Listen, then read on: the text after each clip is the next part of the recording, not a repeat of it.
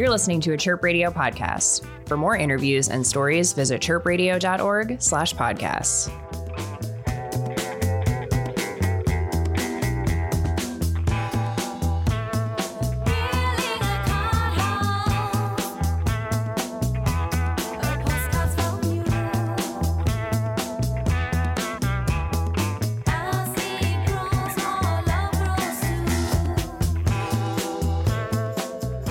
Hi, my name is Mick, and I am here for the Chirp Podcast, interviewing Dengue Fever on their tour stop at Lincoln Hall here in Chicago. I have 4 members of the band in the room with me.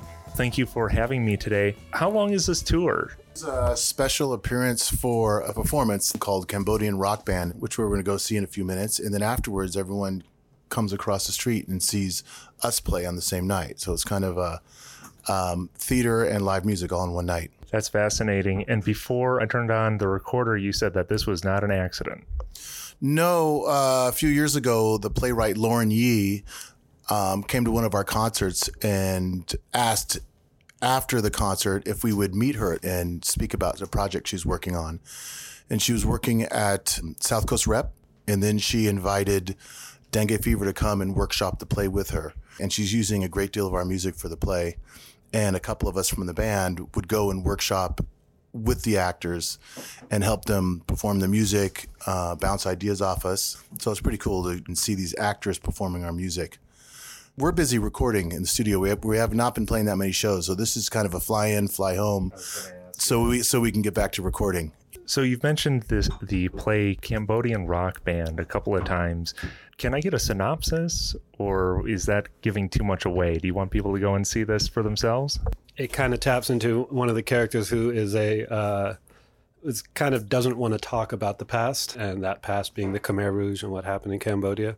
And so it kind of taps into that and the generational shifts and the way that different generations look at that. Amongst other things, but yeah, I wouldn't want to give away too much. I really enjoy how the play is really about family and generations and the family dynamic. And Lauren Yee has a way to make you laugh at some really dark subject matter, which is really interesting. You know, the fact that you could be kind of experiencing something really heavy, but then this humor sinks in, but really in a way where everyone can relate. It's a lightning of really heavy moments, but then other times she doesn't offer that laughter sometimes.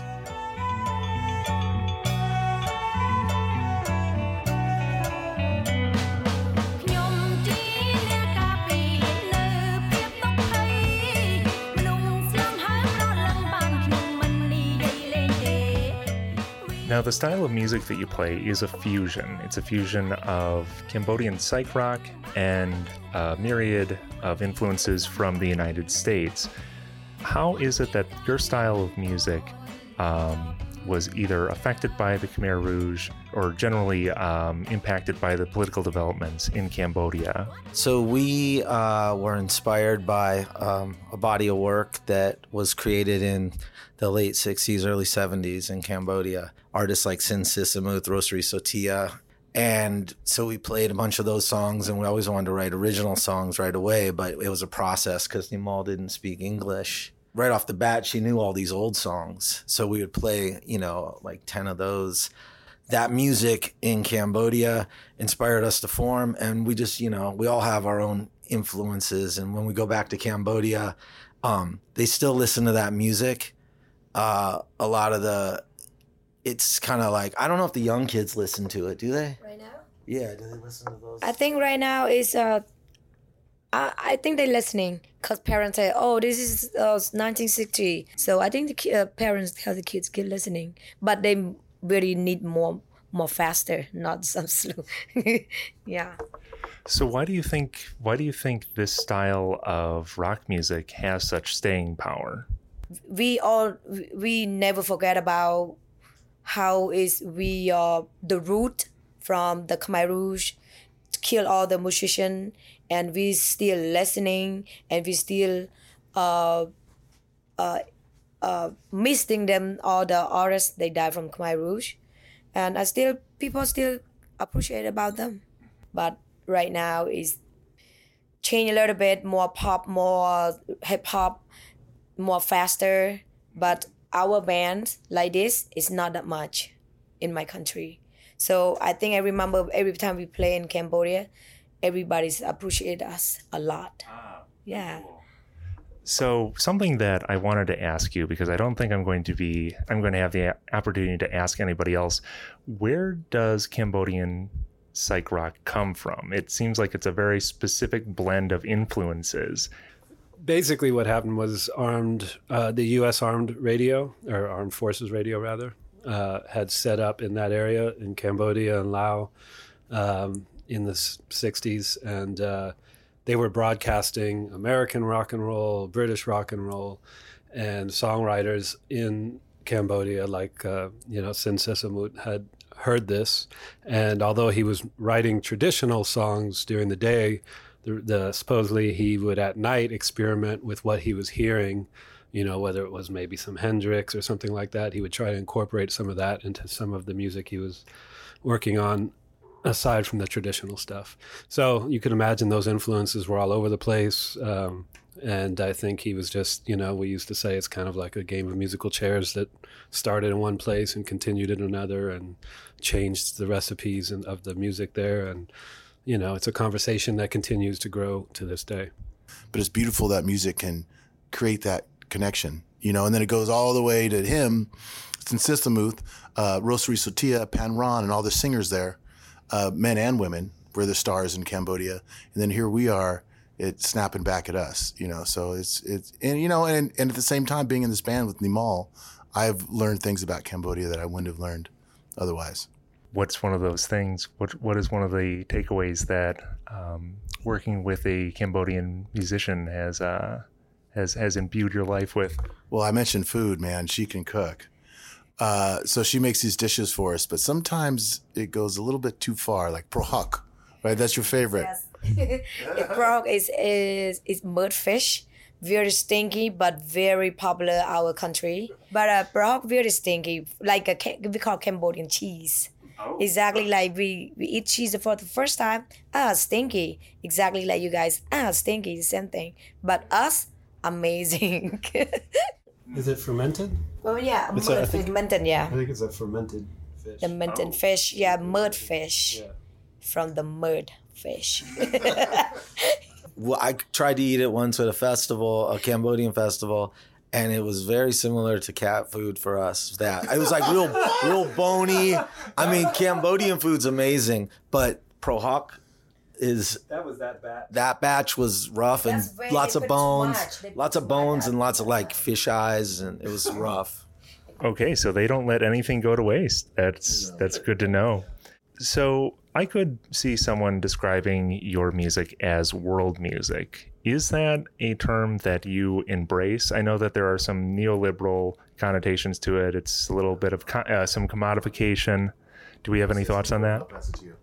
Well, when I was younger, I came out of the punk rock scene when I was a kid. Mm-hmm. And so world music to me was generally white men dancing around with Guatemalan pants on. Mm. So it had a very negative connotation when I was younger.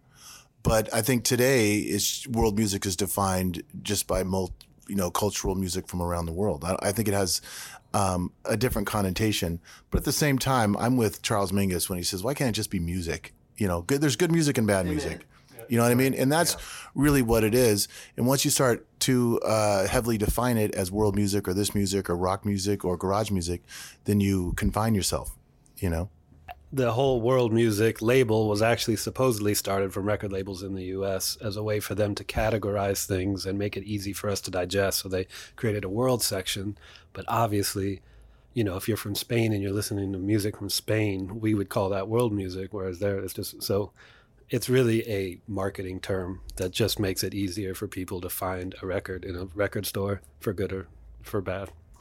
Sort of like classic rock. Yeah. Also, one thing, too, I think world music for me, it got a lot cooler when labels like Sublime Frequencies came out and they started putting out music from, during like the 80s from Iraq and like Pakistan, and then they did Cambodian compilations and Thai compilations, all this cool stuff, some from the 60s, 70s, 80s, and just that kind of all of a sudden, and we've always listened and been inspired by Ethiopian jazz. So when you start to look at the music, yeah, it's the world's small.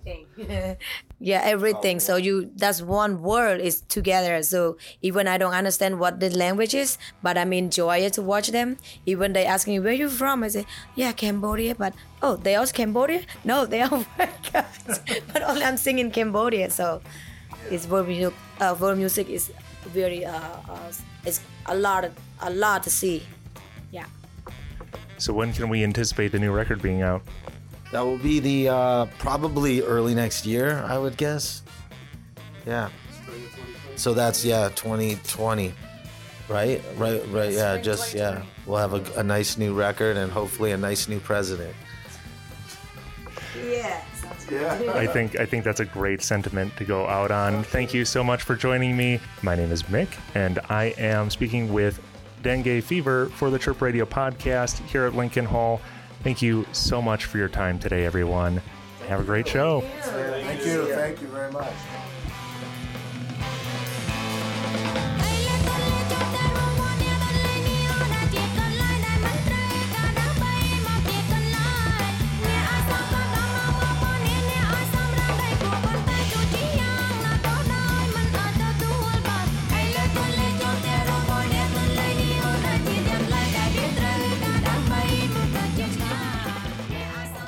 You can find this and other interviews at chirpradio.org/podcasts. Chirp Radio. Hear what's next.